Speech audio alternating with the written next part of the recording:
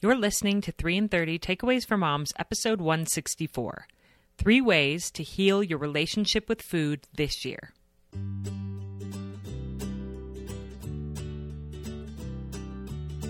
Welcome to 3 in 30, a podcast for moms who want to create more meaning in motherhood. Each 30-minute episode will feature 3 doable takeaways for you to try at home with your family this week. I'm your host, Rachel Nielsen. Thank you so much for being here.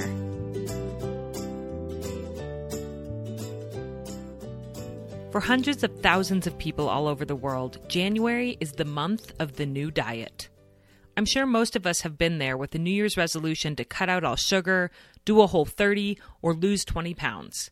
If you currently have a New Year's resolution like this, that's okay. I don't want this episode to shame you or make you feel like you're doing something wrong. I just want to give you additional perspective on ways you can care for your body that seemingly have nothing to do with food and yet have everything to do with food. If you've listened to 3 in 30 from the beginning, you may know that I have a long history with eating disorders. It started for me when my mom was dying of cancer when I was in college, and I used harsh food restriction and excessive exercise to deal with my grief and try to find some control in my life. A few years later, when I was going through infertility, I started binge eating, again trying to use food to numb my pain, but this time trying to shove it down through excess.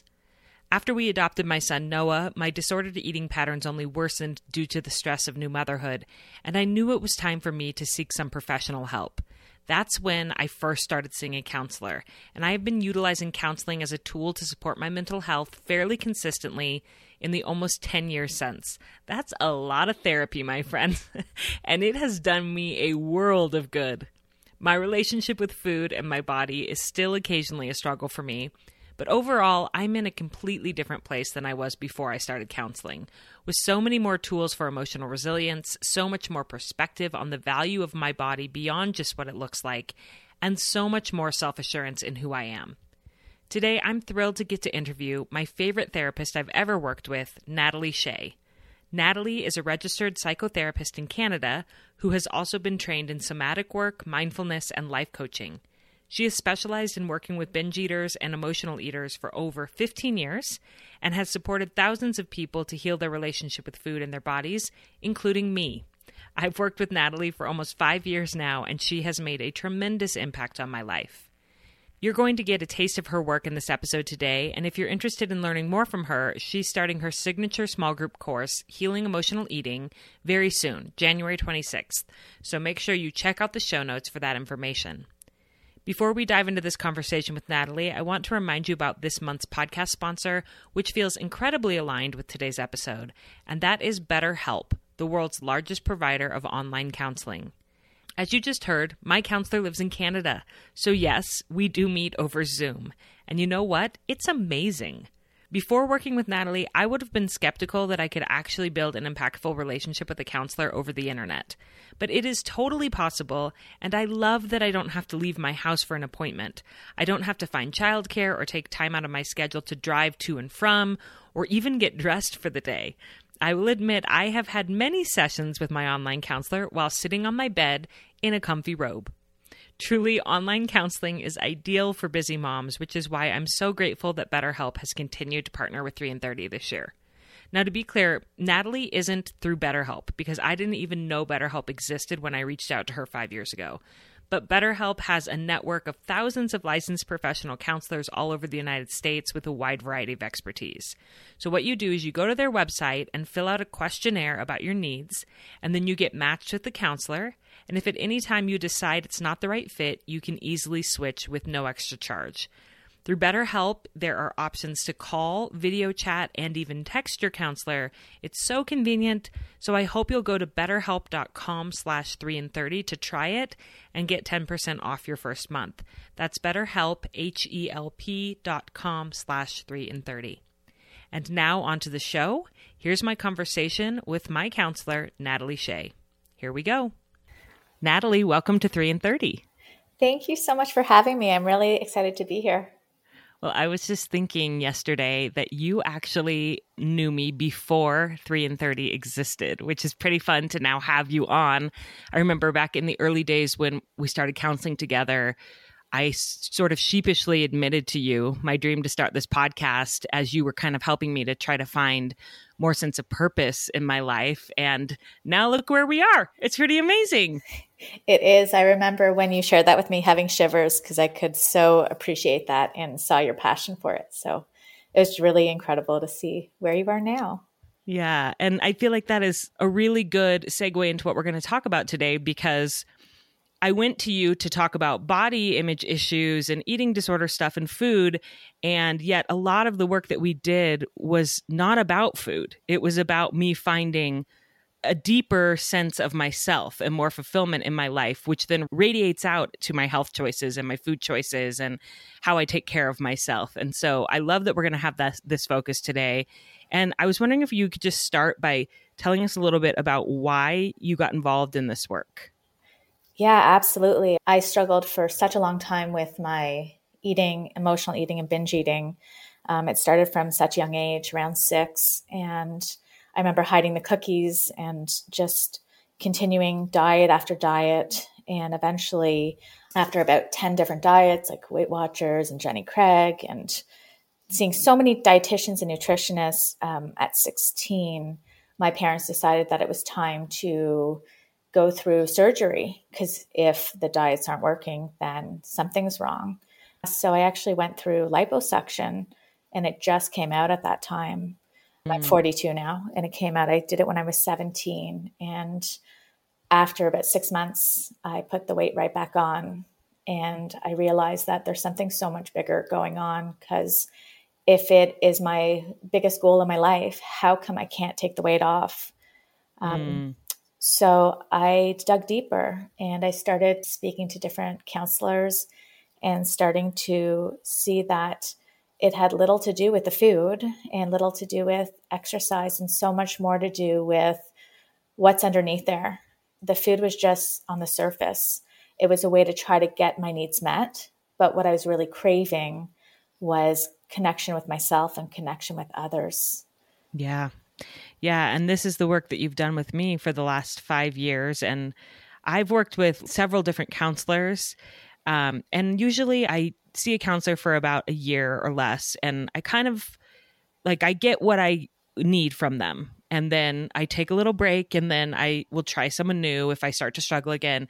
But with you, I feel like I still am learning from you every time that we talk and meet. And this is the longest I've ever seen anyone. And you've just become such a dear friend and always have new, fresh insights for me on how I can really take care of my soul and how that will radiate out to taking care of my body. So I'm so honored that you're going to share some of those things today on the podcast. And we only have 30 minutes. So, I mean, this is years of work that I've done, but 30 minutes, we're going to try to give some highlights.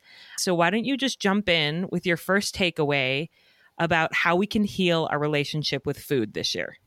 I love that. Okay. And it's been such an honor to work with you, just on a side note.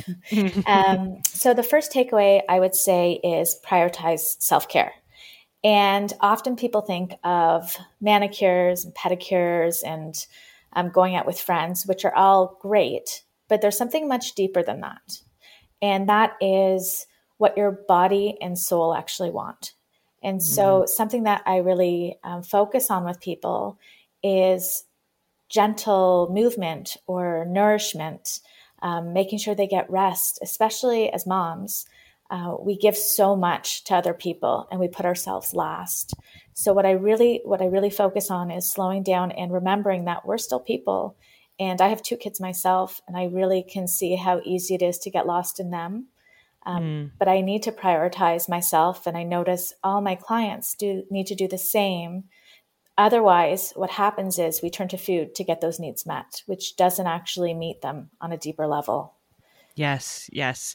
And one thing that you've helped me to do is to get really practical with that, because I feel like we know this, we're like, I should take better care of myself. I should get more sleep. It would bless all areas of my life. But you've helped me to actually make a checklist of nourishing meals, gentle movement, rest, and to look at where is it fitting in my schedule? Where am I actually going to do it? Particularly in times when I'm really stressed or coming back from a vacation or something, you actually schedule, you look at your week after a vacation and schedule this stuff in, right?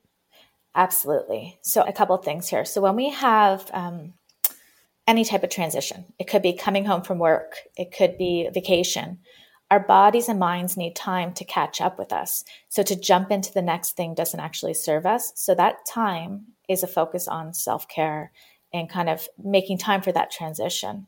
We can read. I can't tell you how many books I've read, and I'm sure you have too. We can get all this information, but when it's in our mind and not in our heart, it's very different. So when I work with people and I talk about nourishment or movement or rest, it actually looks different for everybody. And to implement that into our schedule, it really has to come from the heart. So what I actually focus on is I help people look at their schedule and see, how do we add this in without it being extreme? And how do we honor your needs? And notice how you feel before, during, and after to see if it actually is supporting you. Yeah. I know one thing that's really helped me prioritize movement is consciously noticing how I feel after and pausing to appreciate how good my lungs feel after I've been out walking in the crisp air. It makes me think this is worth doing and I want to do it again. Whereas before I started working with you, I think I would do the movement sort of as a checklist because I was supposed to, and then rush in the house and start working without pausing to notice my body and how good it felt, which reinforces, like I said, that I want to keep doing it in the future. Absolutely. And there's so many different types of movement as well. You mentioned a great one, walking, but we had this checklist of what movement should look like as opposed to what it actually could be. And it could be something like dancing around with your kids in the living room. It may be, for me, I love doing Tai Chi and yoga, and that honors me. But everyone I've spoken to, they have different things if they really check in with themselves that honor them, and they get a different feeling and connection in their body. And that's what we're looking for, as opposed to a checklist and getting through it. Yes. And you often tell me, check in with your body. Explain what that means and how someone would do it. If they're trying to figure out what self-care would look like for them, how would they check in with their body to find that out? Okay, that's a great question. So emotional eaters and people who binge eat, they tend to shut down and suppress their body. In order to check in with the body, what we need to do is actually physically slow down and start noticing kind of that gut feeling that we get. So as we take a breath, notice if you get like an icky feeling, notice if you feel good about it, if it feels warm and loving, and start trying to listen to your body. The work I do is really less about the eating and more about the body connection. Yeah. Yeah, which I think leads really well into your second takeaway. It leads right into it. What's the second way that we can heal our relationship with food? Okay, so oftentimes we are disconnected from our physical body. And I'd say we learn that from a young age, right? Don't feel your feelings, don't cry, move on. And we don't honor ourselves. Babies, if we look at babies, that's what they do, right? They cry when they're hungry. They stop when they're full. They cry if they're in pain. We don't do that as much as adults. So we disconnect from our natural instinct. And the issue with that, the problem with that is that we start to disassociate from our body. In order to connect to our body, what we actually need to do is start learning to be with it. I often talk about something called the window of tolerance. And what that means is we all have the ability to be in our body. And when we feel too much, so when things get too overwhelming and we don't have the resiliency, we actually leave our body and we go into something either called hyperarousal or hypoarousal. And hyperarousal is when you feel really anxious and on and your heart's racing. There's so many examples that we start noticing. Maybe you start sweating. You are not connected to your physical body in this space. When you go into hypoarousal, which is the opposite, that's when our bodies shut down. So we might feel really lethargic, can't get up, feel depressive, have trouble moving. That's our body's way of telling us that we're not in our bodies. This idea of the window of tolerance is something that we practice to get back into our physical body. And there are many great tools to start doing that. A big one is breathing, which is easier said than done because oftentimes we hold our breath. But you can use different tools like using essential oils and it helps you get back into your body, or going for a walk if you're in hypoarousal, maybe even bouncing on a ball, even rubbing your hands. So if you take one hand and just massage your hand, you can start really connecting to your physical body. What this leads to is having a body connection and starting to have awareness of your body. And how this actually helps with food is it helps you to stop shutting down. Because what we do with emotional eating is we shut down and we block out all our awareness. And this helps us get back into our body. Yeah. This has been huge for me. Huge. I never realized before I started working with you how often I leave my body. I am very in my head. I am very analytical. I don't even notice hunger a lot of the times, or the physical sensations in my body. I get sucked into work or whatever I'm doing, and it's like I've left my body. And so having you teach me to come back into my body, it sounds so strange because it seems like I'm in my body, right? I'm living my daily life, but I'm not noticing my body. I'm not aware. I'm not listening. And so you've taught me things like, while I'm working, put a pillow on my stomach and just kind of like squeeze it to remind myself I'm here, my body's here, or like a weighted blanket, or jump up and down, just sort of to get back into your body has been really helpful for me. And with the window of tolerance, that phrase, does that mean like how much you can tolerate being in your body? Or what does that mean, window of tolerance? So it's exactly as you just said. So it's really understanding how much you can tolerate. And that window of tolerance, we want to grow that. We want to grow the ability to stay within our body and not leave. The more you practice connecting to your physical body, the more that will grow. So you gave some good examples as well. And some other ones would be a pulsating shower head, and just getting into the shower and moving your body around so you can start physically connecting, or rubbing your legs and just feeling them, right? So before you go for the food, is just feel your physical body and start remembering that when you connect to it, food might not be what you're actually looking for. Mm-hmm. And in what ways does food, I mean, because when we binge or when we restrict, we are using food to leave our body, right? Or can you explain that a little bit? How are we doing that? Yeah. So there are a few different reasons why we want to leave our body.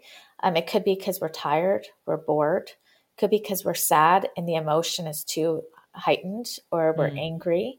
And we haven't learned how to sit with our feelings and in our body. So if we haven't learned it, then how can we manage it? It feels too overwhelming. So for many of us, what we'll do is we'll go for the food. And that way we numb out with it. We use it as a way to suppress. What I'm hoping to teach you today is that the more you're able to build resiliency and sit with the feelings, and this is like riding a bike, it takes practice. The more you practice it, the less you're going to want to leave your body, and the less food will be desirable. You'll eat it to enjoy it, but you won't eat it to numb out. Yeah. And if someone's feeling a really overpowering, overwhelming feeling that's uncomfortable, maybe it's anger or grief or stress, anxiety, how do you sit with a feeling? That it seems like kind of an abstract concept. How do you stay in your body and sit with a feeling? Okay, that's a really good question. So I know a lot of counselors, they'll have you sit with it right away, but that could be very traumatizing, right? You can re-trigger yourself and it could be very overwhelming. What I highly recommend is to sit with the feeling when it's about a 6 out of 10. So it's not so overwhelming that it's too hard to sit with, and just noticing, what does it feel like in your body? So as you breathe, where in your body is it sitting? What does it feel like as you connect with it in your body? So for example, sadness might be in your heart. What does that feel like as you connect with that, even for 30 seconds? Maybe putting your hand on your heart and just noticing that sensation and feeling is there, and really connecting to it. And then if you want the food, go for it. Don't deprive yourself of that. But what we want to look for is learning to build the resiliency to notice what that feeling feels like in your physical body. Have you seen the movie Soul yet, the Pixar movie? I did. I watched it a couple days ago. back. We just watched it last night. And I will say that I thought of you in the part where, so if anybody hasn't seen it, he sort of dies. He's like in the in-between, and his soul is trying to get back to his body because he wants to go back and live his purpose and everything. And so he's desperately trying to get his soul back into his body. And to do that, they have him like find his body, close his eyes, find his body where it is on earth, and try to feel his body and feel the sensations and smell what his body is smelling at that time. His body's in a hospital. His soul's kind of in the in-between. And I thought of you because this practice of coming back to your body and coming back to your five senses when you've sort of left it and reconnecting, it can be really powerful. Absolutely. It's coming back to ourselves. I keep going back to when we're babies and we're born. We come into this world knowing ourselves. And when we leave our body by listening to other people's comments and advice, we disconnect from ourselves. And as I think back to that movie and I see how the simplest things really do connect us to what our true essence is and who we are, that allows us to be true to ourselves. And then to be fair, we really don't need much other support than connecting to our true selves. That's beautiful. And what is your third takeaway? Okay, so this one is really important for anyone that turns to food or binges, emotionally eats, anyone that has any disordered eating whatsoever. I really want to emphasize that food is not the enemy. If we think about it, food has supported us through so many hard times in our life. And I want you to imagine who you'd be if you didn't have that food at that time, right? How would you have gotten through? I know for me, I started, as I mentioned, emotionally eating when I was 6. And if I didn't have food then, I don't really know how I would have managed. So as we go for the food, there's a gentleness and self-compassion and self-love that I'm offering you to bring in. And notice that food is not bad. It's not the enemy. It's a tool. And I often like to offer people to imagine a toolbox. And if you can visualize a toolbox, we are not getting rid of food. We might want food in there for 20% of our toolbox. But if it takes up more than that, let's say it's 80 or 90% of the tools we use, then that's not going to be very helpful. And this is like tools to cope. That's what exactly what this toolbox is. Okay. So food it's okay for it to take up 20% of the toolbox. We just don't want it to take up 90% of the toolbox.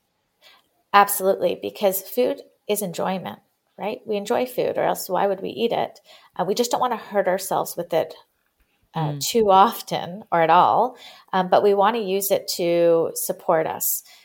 As I mentioned, if we can look at it as it's a tool that you might not want to use as often, you want to add in other tools to support you, then that's a great idea. But to beat yourself up for using that tool is really hard on us.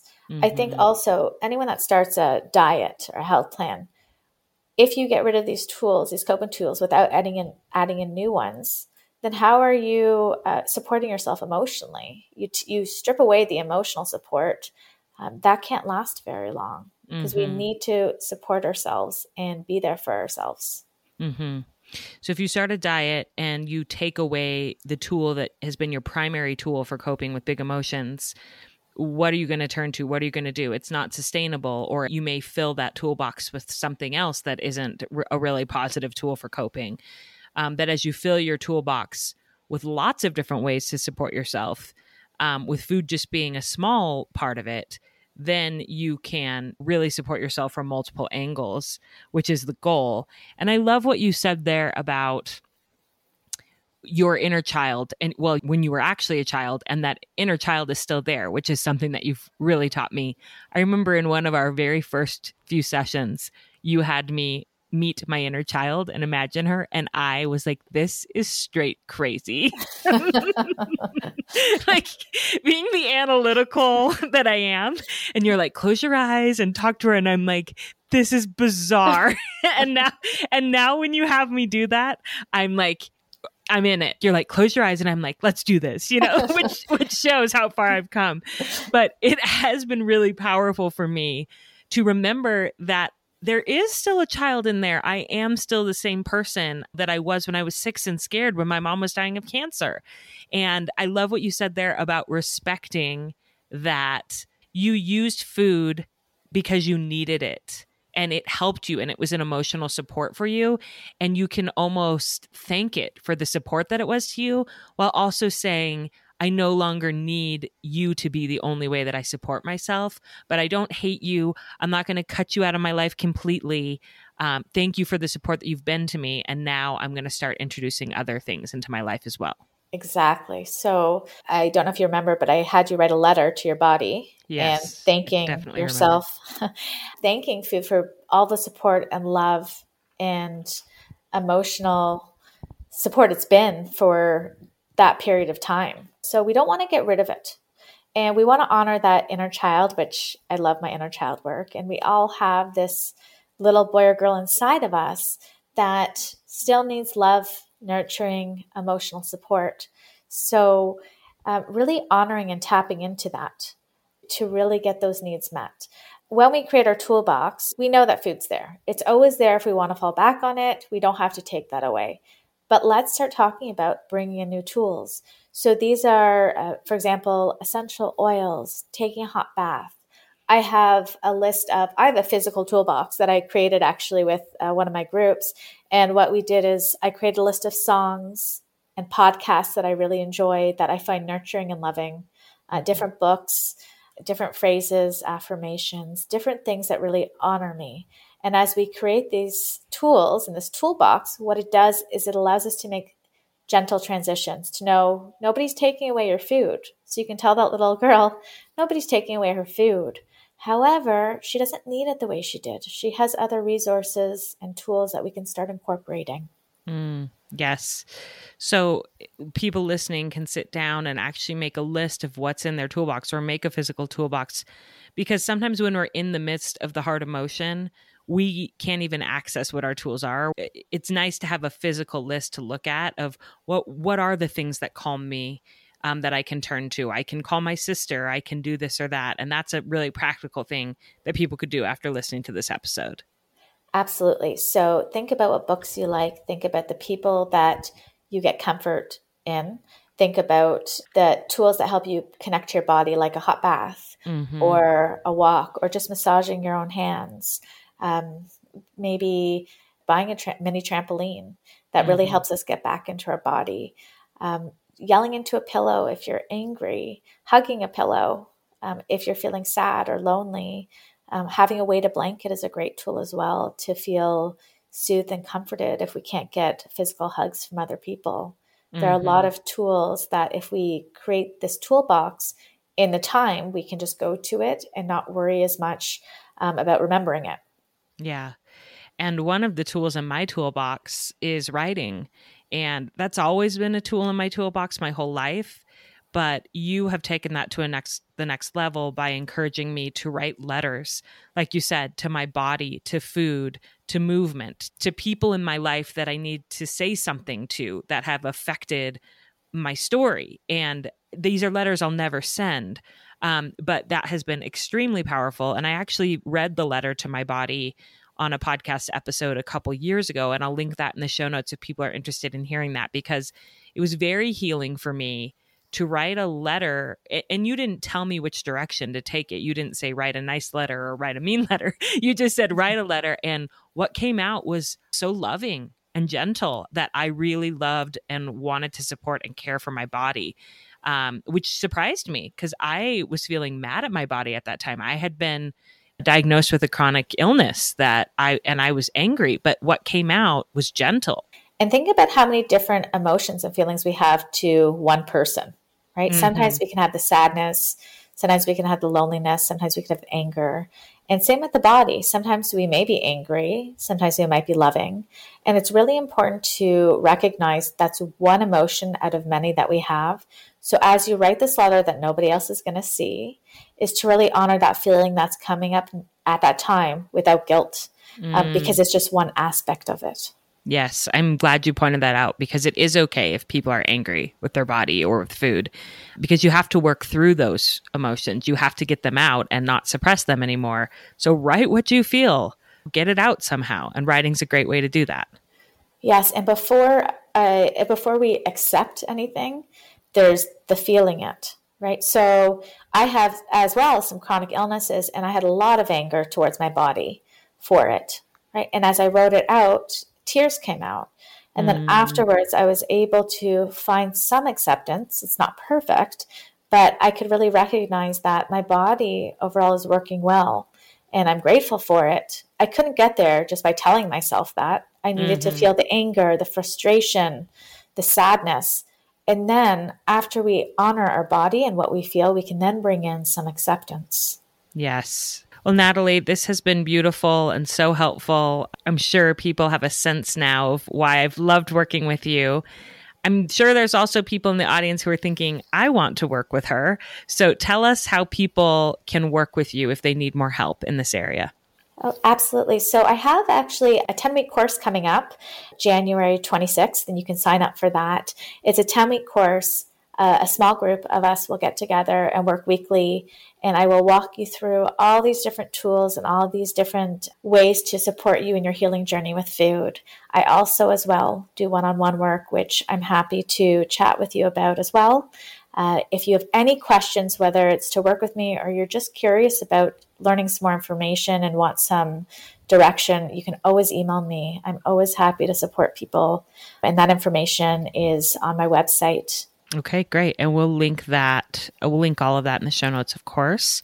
So thank you so much for your time coming on 3 in 30. And more than anything, thank you for the incredible impact that you've had on my life, your friendship, your mentorship, and your professional expertise that have helped me so much get through some really hard things in the last 5 years. I love you. I think the world of you.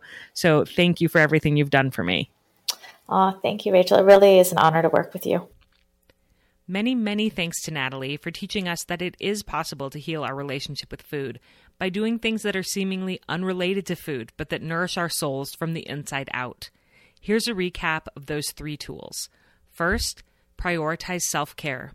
This means tapping into your body and soul and asking, what do you need? Is it more rest, more time with friends, more movement, more nourishing meals?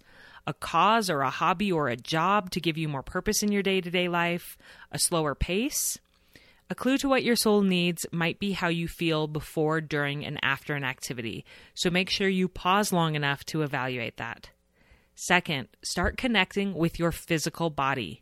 Many of us spend the majority of time in our heads. We may not even realize it.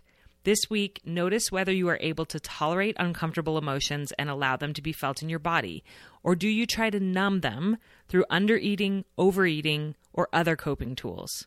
When we find ourselves outside of our bodies, we can bring ourselves back by jumping up and down, or squeezing or yelling into a pillow, running or walking, taking a hot bath or shower, and really feeling the sensations on our skin, breathing in essential oils, or simply lying on our bed and feeling each part of our body sink heavily into the mattress. There are endless options for how to do this and how to expand our window of tolerance for staying in our bodies. And third and finally, remember that food is not your enemy and should be allowed to be one tool for coping in your emotional toolbox. Acknowledge the ways that food has supported you in times when you really needed it. Consider writing food or your body a letter, thanking it or expressing all of your varied emotions around it. And then experiment with other coping skills that you might want to add to your emotional toolbox over time, without eliminating food altogether, so you have a nice variety in there. I loved what Natalie said about how food can be in the toolbox, maybe taking up 20% of the space, but it shouldn't be taking up 90% of the space, and we need to vary the ways that we are supporting ourselves. Friends, this is deep work that I have devoted years of my life to, and I still don't have it mastered. But I know my window of tolerance has grown, and I've gotten more comfortable with feeling uncomfortable emotions without escaping them through food. If you recognize that you need a bit more support in this area, I can't recommend Natalie's work highly enough, and I'd encourage you to start with her course about healing emotional eating. I'd also invite you to listen to some of the episodes from the archives, and I'll link them in the show notes, where I talk about my experiences in counseling and share some of the writing I've done over the years. This new year, instead of resolving to shrink our bodies and fight against food, let's resolve to heal our relationship with our bodies and food. These 3 takeaways are a great place to start. As always, please know that I am rooting for you, I love you, and I hope you have a great week with your family.